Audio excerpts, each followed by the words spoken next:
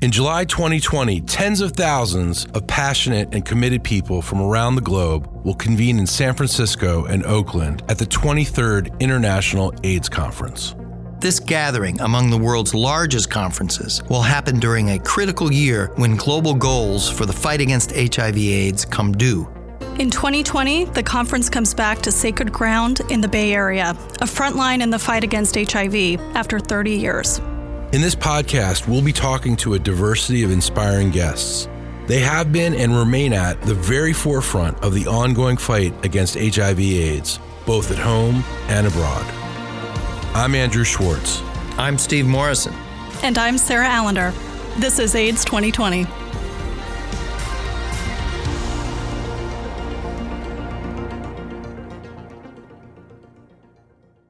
No other single program represents the generosity of the American people nor U.S. leadership more than the U.S. President's Emergency Plan for AIDS Relief, also known as PEPFAR. Since 2003, the United States government has invested over $90 billion in the global HIV/AIDS response through PEPFAR, saving more than 17 million lives and transforming the social and economic fabric of entire countries. Today we're speaking with PEPFAR's leader, Ambassador Deborah Birx. Ambassador Birx has had an exceptional career spanning multiple health areas and agencies. She started her career as a physician in the United States Army, rising to the rank of colonel. While at Walter Reed Army Medical Center, she helped lead one of the most influential HIV vaccine trials in history, which provided the first supporting evidence of any vaccine's potential effectiveness in preventing HIV infection. She also served as the director of CDC's Division of Global HIV/AIDS from 2005 to 2014, where she committed to building local capacity and strengthening quality services and systems. Ambassador Birx has been at PEPFAR for nearly 6 years and has bridged two very different presidential administrations while sustaining broad bipartisan support. Under her leadership, PEPFAR has taken on two momentous challenges: the unique needs of adolescent girls and young women, and the need for partner governments to build accountability through performance and data. Ambassador Birx, thanks so much for being here. I wanted to ask you, despite major declines in new HIV infections globally, adolescent girls and young women continue to be disproportionately affected in many places. In fact, young women are up to 14 times more likely to become HIV infected than their male counterparts. You've addressed this issue head on with the DREAMS partnership. Can you tell us more about that? Well, it stands for Determined, Resilient, Empowered, AIDS-Free, Mentored, and Safe.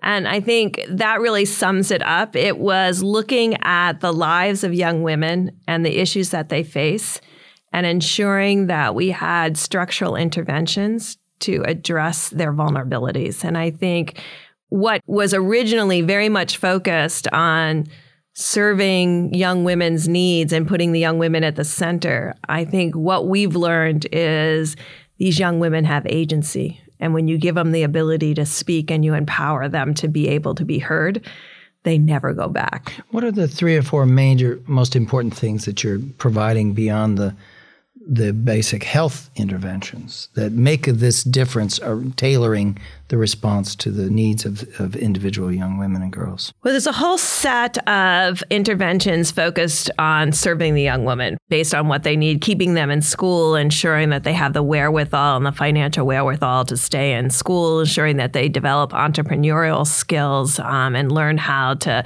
build businesses and capability.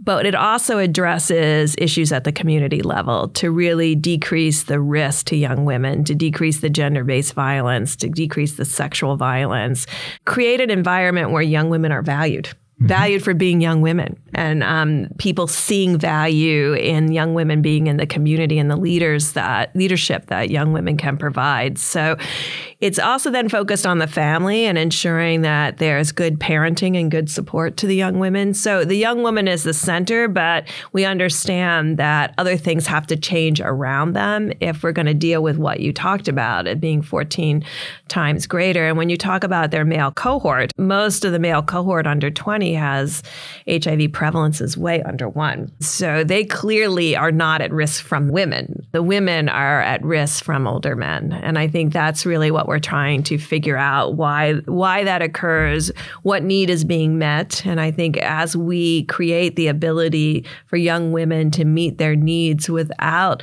some of the risk behaviors that they had to engage on, just to have fundamental food and access to schooling and food and school fees and books, that it's really about changing their lives to create a future that we all can be proud of. So what you're trying to do is offer a different universe to these young women where they can disengage from that kind of intergenerational sexual relationship. Correct. And still be able to feel like they're going to have a successful life. Correct. You know, that they're not giving up anything, that they're going to have a fully fulfilled and have the education that they want and the opportunities that they need. And I think that's really critical. You're in 15 countries. We talked earlier in the day about the results coming in from KwaZulu-Natal and Gauteng. Tell us a little bit about where you're seeing these results and how do you know that you're achieving success?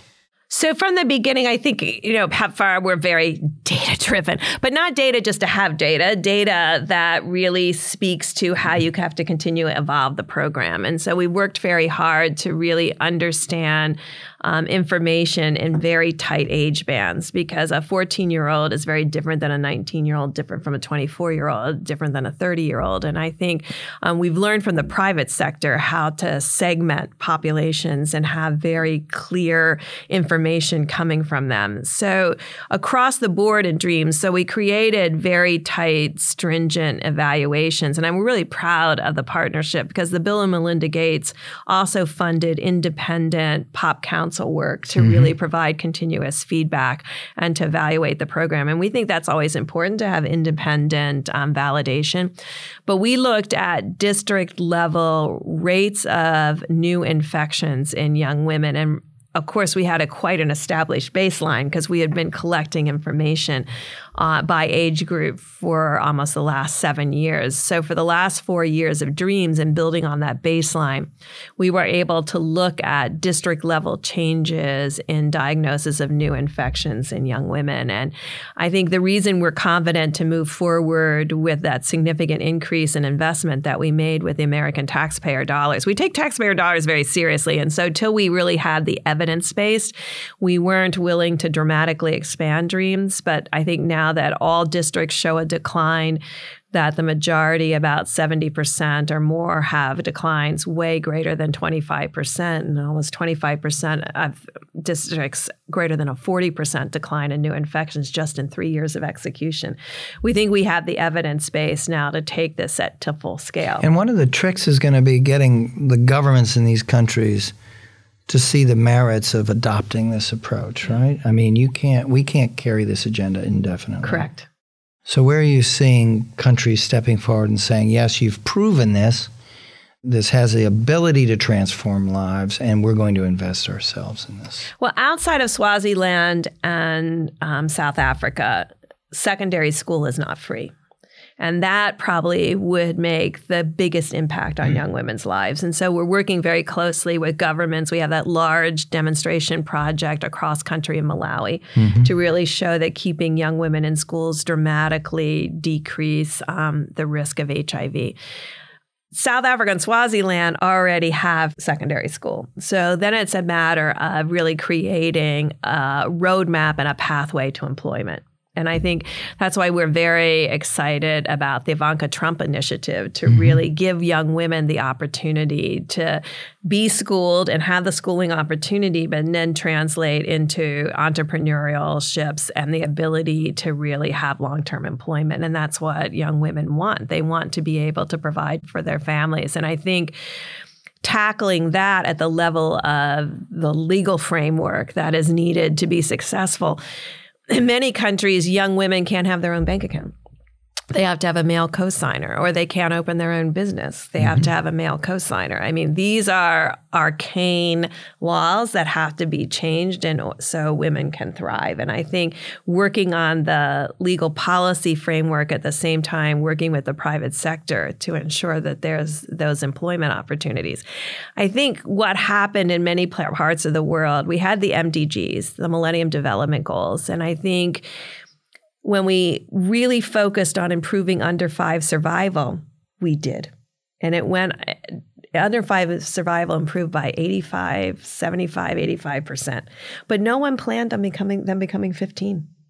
And I think that is what everybody is waking up to, that all of a sudden we have a lot more adolescents and young women. And we look at that as an advantage to sub-Saharan Africa. And I think empowered, vocal, leading young women are going to be transformative for the continent. What continues to be the biggest challenge in reaching this group? I mean, you just outlined a number of challenges. What's the biggest challenge? It's very segmented. Young women's lives evolve significantly between the age of 10 and 19. And I think really ensuring that you have a tailored program for a young urban adolescent versus a rural adolescent. And I think sometimes when you're doing public health programming, some people look at public health programming as meaning public health programming means public health, public. One program for the public. And I think that doesn't work. And we've really learned that how much you have to segment the program and listen to the young women and put the young women at the center of a very much client-centered approach. I think that scares some people. I think that is the way forward. It's the way forward for governments to ensure that all individuals have the opportunity to remain healthy and educated. And I think that sometimes becomes challenging when people think about how difficult that could be. But we find young women actually lead us to the right place. And if we listen to them, we'll get the right things that community of girls need. You've emphasized accountability in your time at PEPFAR. What have you done to ensure that PEPFAR's partners are accountable? Well, if you talk to our partners, they'll tell you I have too much accountability. Everyone always says that. I think there is two sides to that. The American people have invested almost $90 billion in this program. And I think with that comes a real responsibility to ensure that each of those dollars are meeting the needs of the people we're serving. No one in America doesn't want the money to be spent. They want it to be spent well, though. And I think that's, in order to demonstrate that the money is spent well, you have to have outcomes and impact. And I think that's the level of accountability we brought. It is not enough to say this person went on therapy. It's only enough to say that person is on therapy, maintained on therapy, and virally suppressed. And if they're not, it's our fault, not the client's fault. It's our fault that we haven't provided an environment and a place that they feel like they want to come back to. So I think it's really flipping the script to it is our responsibility to make sure that we have the outcomes. And then I think we really drove an analysis of impact by putting these comprehensive community-based surveys in the field through now University of Maryland and Columbia University through CDC. Those have been eye-opening. When you have data from a program, you know who you're serving by who has come, but you don't know who's not coming. And I think the surveys at the community level allow us very clearly to see who is not coming. And then it's on us to adjust our program to ensure that they also are receiving the services that they need. And I think that measurement of new infections, prevalence, and access to services has been a game changer for PEPFAR because now we know by clear 4-year, 5-year age bands who's in care, who's not in care, and why aren't they in care. What's happened to the countries that you singled out you singled out 7 that needed improvement last year? What's happened to the ones that you singled out and called out and said, you guys need to get your act together and improve? We don't do that lightly. One, because it's very disruptive to the team. Sure. But it also is extraordinarily stressful to us. Yeah. I have to be honest. It's a very stressful time. Stressful for them. It's stressful for us.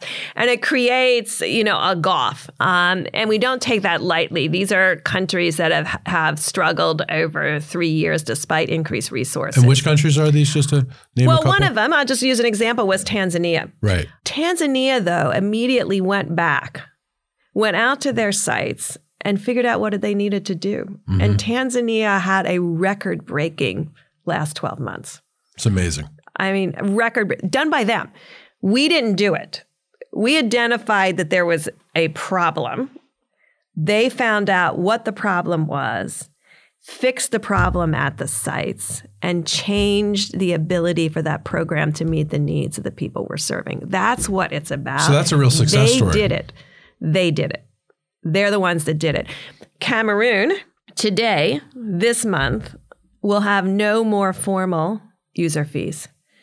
That is a huge breakthrough. That's an issue that we've worked on for 17 years in PEPFAR, to eliminate formal and informal user fees, because poor individuals, poor families could not access services because of the huge out-of-pocket expenses. And you're making mothers make a decision between food for their children versus drugs for them. That's an easy decision for a mom. Of course. It's food for the children. Yeah. And so 50% of mothers were not under care in Côte d'Ivoire and Cameroon. And Côte d'Ivoire, Cameroon, Nigeria have all moved forward with making informal user fees illegal and creating watchdogs and inspections to make sure that is occurring, and then eliminating formal user fees. And that not only helps PEPFAR achieve what it needs to achieve, but it ensures the future of healthy children and young women, because these are not only user fees for HIV, these are user fees for ANC and antenatal care. And I will tell you, many people tell us that these things aren't possible. And I've been privileged to work on the continent for a long time. I don't find anything impossible. You don't seem like someone who finds anything impossible. No, it's not impossible. It's just, it may not be yes today, but we eventually get to yes. Right. That has to be the spirit of the whole program, right? It's the spirit of the program. Now, you're a diplomat, right? You're the ambassador. You're the health diplomacy lead. Yes. You have a big wallet in Yes. terms of your leverage on these 13 priority countries and others. Those that seem to be falling a little bit behind, you've got leverage, but you have to bring a pretty determined and artful form of diplomacy into the mix in order to get them focused and cooperating in new and different ways. How do you go about doing this? I mean, it seems to me, in your tenure, almost 6 years of heading up PEPFAR, you've put a much greater emphasis on you trying to exercise the use of our influence and our engagement in order to motivate countries to be more rigorous, more accountable, more performance-focused in the use of the funding that we're providing them, which is people complain about substantial. doctors' bedside manners. You have to be a physician who has like real diplomatic skills to pull this off. So what has that meant for you? The skills are, I will say it is not my skills. I provide a platform and often an arena for dialogue, but the people who are making this happen every day are our U.S. ambassadors in country, and they have been our secret sauce. They're the ones that go to presidents and prime ministers and across all the different ministries and carry the message of the policy changes that are needed. We don't ask for things that are not absolutely crucial for the care of their citizens. We're not frivolous in our ask. We are never asking with a USG hat on. We're asking from the standpoint, here's the data, here's what we know can work, because other countries have made it work, but here's the policy change that we need, and we need that policy change from the national level down to the site level. Country like Uganda with Minister Achang. She's the one who taught us and came to me, because I've known her a long time, and said, you know, Debbie, it doesn't help. You've been asking for these policy changes and they've made them. What you need to ask for is for them to send the circular to the sites. And I'm like, the circular to the sites? We learn every day, because if the policy is only at the national level, but the site doesn't get the circular that says this is the new policy, the policy doesn't change. Mm-hmm. So, we are in constant dialogue with our ambassadors. And then I do have 3 or 4 times a year where I sit down with the ministers. And, and I've known many of them for decades in different, we kind of grew up together on the continent when they were health officers. Basically health managers or district health officers, and now they're ministers of health. And they want to serve their citizens in their best way. And so together, together, we look at data and work out how to move forward. I will tell you that money doesn't always translate into impact. Yeah. So we've had to learn that in some cases, more resources help. And we've applied those resources. In some cases, it's very much of a policy dialogue. And the ambassadors, I have to say, in country and our deputy chief of missions, they're the ones that carry that water. And they're the ones that make that happen. And I think that quiet, continuous diplomacy that our U.S. ambassadors provide is what is making PEPFAR have these great successes over these last 6 years. I mean, we've doubled the number of people on treatment in a flat budget. We've quadrupled the number of people receiving circumcisions. We launched DREAMS. We're doubling and increasing the DREAMS expenditures. That is all possible because of the ambassadors and our SCAC chairs who work with the countries and the program officers that we have, the PEPFAR program officers that work with the countries. Together, they create that team with the agencies that make words translate into action. Let's talk about the International AIDS Conference. It'll be in Oakland, San Francisco in early July, right before, like a week before the Democratic Convention, 5 weeks before the Republican Convention. And during July the 4th. July the 4th. Right. It will be a busy and active summer. Yes. There'll be not just a focus on the international, there'll be a heightened focus on our own domestic epidemic, given the steps that President Trump initiated State of the Union address last year, putting focus on ending the epidemic by 2030 in the United States, particularly in the South. This is going to be a contentious period, contentious elections. We're already in a very polarized and contentious setting right now. When you go to the conference, what is it that you want to try and accomplish there? What is the message you're going to try and convey to those assembled? And hopefully we will be very successful at winning quite positive media attention, which I wanted to bring to you because I know that's a sensitive topic for everyone. Yes. That it's the right kind of media interest for this. Well, not actually, the any wrong media interest would be good at this point, where HIV actually could be somewhere in the media again. I think from my perspective, it's a time always. IAS is always a time to really reflect, and I think the way IAS really conceptually looked at Oakland and San Francisco as, really the tale of two cities. And when you look at the progress in New York and New York State versus the South, really understanding why are we successful there and not here? And what is the difference? And I think we're hoping to bring that out. We'll have a PEPFAR pre-meeting. We're going to do that with our domestic colleagues and have a domestic global dialogue at each level of those critical elements, from policymakers to really talk about what it means to lead at all of the different levels, including being mayors of small towns, and what it means to provide a respectful, open, transparent environment where people can seek and receive services. I think the opioid epidemic has really increased our awareness, both of rural America, Southern America, other places that really have been left behind in care and in political policies. And I think bringing that all together to really understand and talk about resources are critical, science is critical, but if you don't have the political will from the local level up to the national level, we don't make progress. And I think that's really the tale of Ukraine versus Russia, Thailand versus Indonesia. I mean, you see this play out all over and over again. And I think what has really been exciting over the last decade is watch countries with new leadership like Angola really start to tackle their HIV epidemic. So, on the one hand, I'm extraordinarily optimistic about what is possible because we see what success looks like.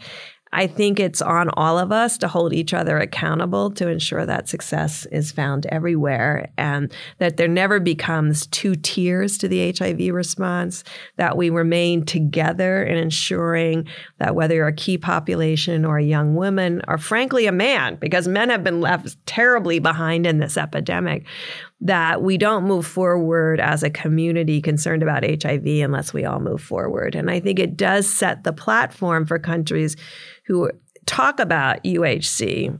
UHC is not possible unless key populations are served.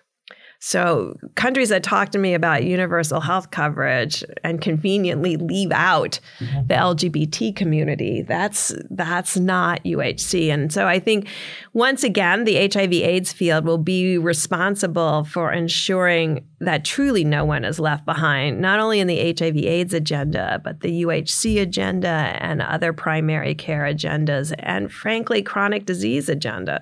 These, if men have been left out of the equation and don't see themselves in the healthcare delivery system, then you're not going to have the ability to deal with chronic disease. So. Can we talk a little bit about the history? I've seen you in action in Amsterdam and Durban. You're a force of nature at these conferences. Every time I turn around, I'm listening to you speaking at another gathering or another dimension of this. You were at San Francisco in 1990, and I think for our listeners, reminding them of what happened, we're coming back 30 years later, reminding them of what that moment was like. Tell us a bit about what that was like. Okay, so remember, we didn't know what the virus was until 85, 86. We didn't have the serology until 86. We didn't have AZT until 88, DDI, DDC until 89, 90. So, and each of those... It was a very scary disease.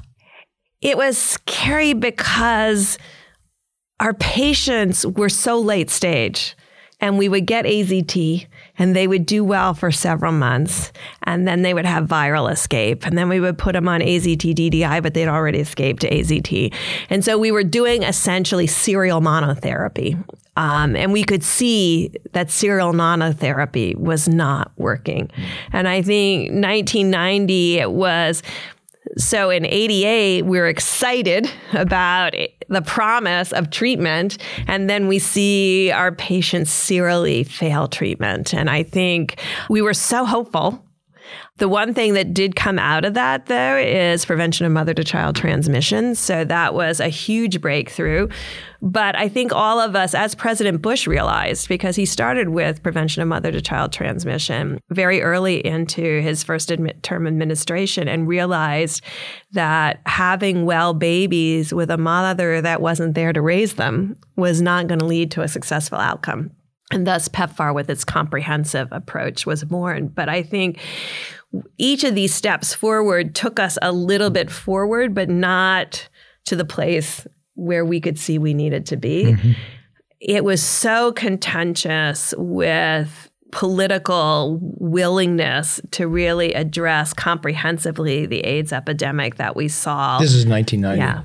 And very so it was turbulent, lots of protests. It was very tough. And it was a very tough time in the military. You couldn't deploy if you were HIV positive. There was a question whether you could stay in.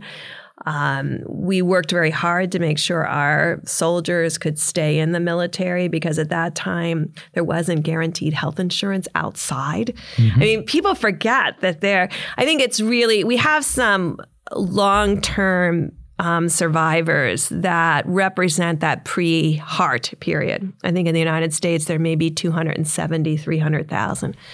I hope we hear from them, because they're in their 60s now. They sacrificed their entire young adulthood being the people that got the first cycle of drugs, the second cycle of drugs, long before we had HAART. They spent probably 50% or more of their times in clinics and hospitals. They never had a working life to really establish any kind of career. Yet they are the ones that provided the information and the scientific evidence that ensures people thrive today. And I think we have to really be aware, and hopefully they will be there, and many from San Francisco and around the United States, to remind all of us that they are the ones that created the future for others. And because they got serial monotherapy, they may not always have the same responses to the full ARVs that are available today. Yet they are the ones that created the scientific future that we're all celebrating. So I think remembering, the HIV field is always about remembering those who have sacrificed so much so that we could be where we are today. Before you go, I want to ask you one last question about where we are today. You've brought a data-driven approach to PEPFAR. Tell us a little bit about that and how that's different than what's happened in the past. Well, PEPFAR always used data, from Ambassador Tobias through Ambassador Dybel through Ambassador Gooseby, always focused on data. Ambassador Gooseby developed gender-specific data, so part of that data 2X revolution to ensure that we both had data on women and data on men. We brought that to the next level to ensure that we had age band specific data. That has been eye-opening, both in the surveys and in the program data, because it was through that information that we can clearly see who we're missing. And that's been critical to the program, because for many years, people said most of the children without treatment would be dead before they reached age 5. Now we know that there are a lot of 12 and 14-year-olds who never got treated. Mm-hmm. We have to find them. That's our job. And that's what we take very seriously. We realize that even in the best countries with the best performance, they're missing over 40% of the men. And the men are presenting with late-stage disease. We have to figure out how to make a program that's exciting for a 25-year-old. That's hard in the United States to get 25-year-old men into the doctor. If they're not having to do a physical to play on a football team, they often don't show up. So I think our job, and we can figure that out globally and bring that information back. Those are our challenges. I think we use data to identify our gaps and our challenges, and we use data to make the changes and see if they're effective. Ambassador, thank you so much for your time today. We can't wait to see what you do next. Thank you so much. It's always exciting to talk about HIV/AIDS and AIDS 2020. Thank you for listening to AIDS 2020. If you want to find out more about CSIS's research on the global fight against HIV/AIDS, go to csis.org and look for the Global Health Policy Center program page. For more discussions on global health issues, check out Take As Directed, a CSIS podcast that features deep dive interviews with leaders in the global health policy space. Listen and subscribe now wherever you get your podcasts.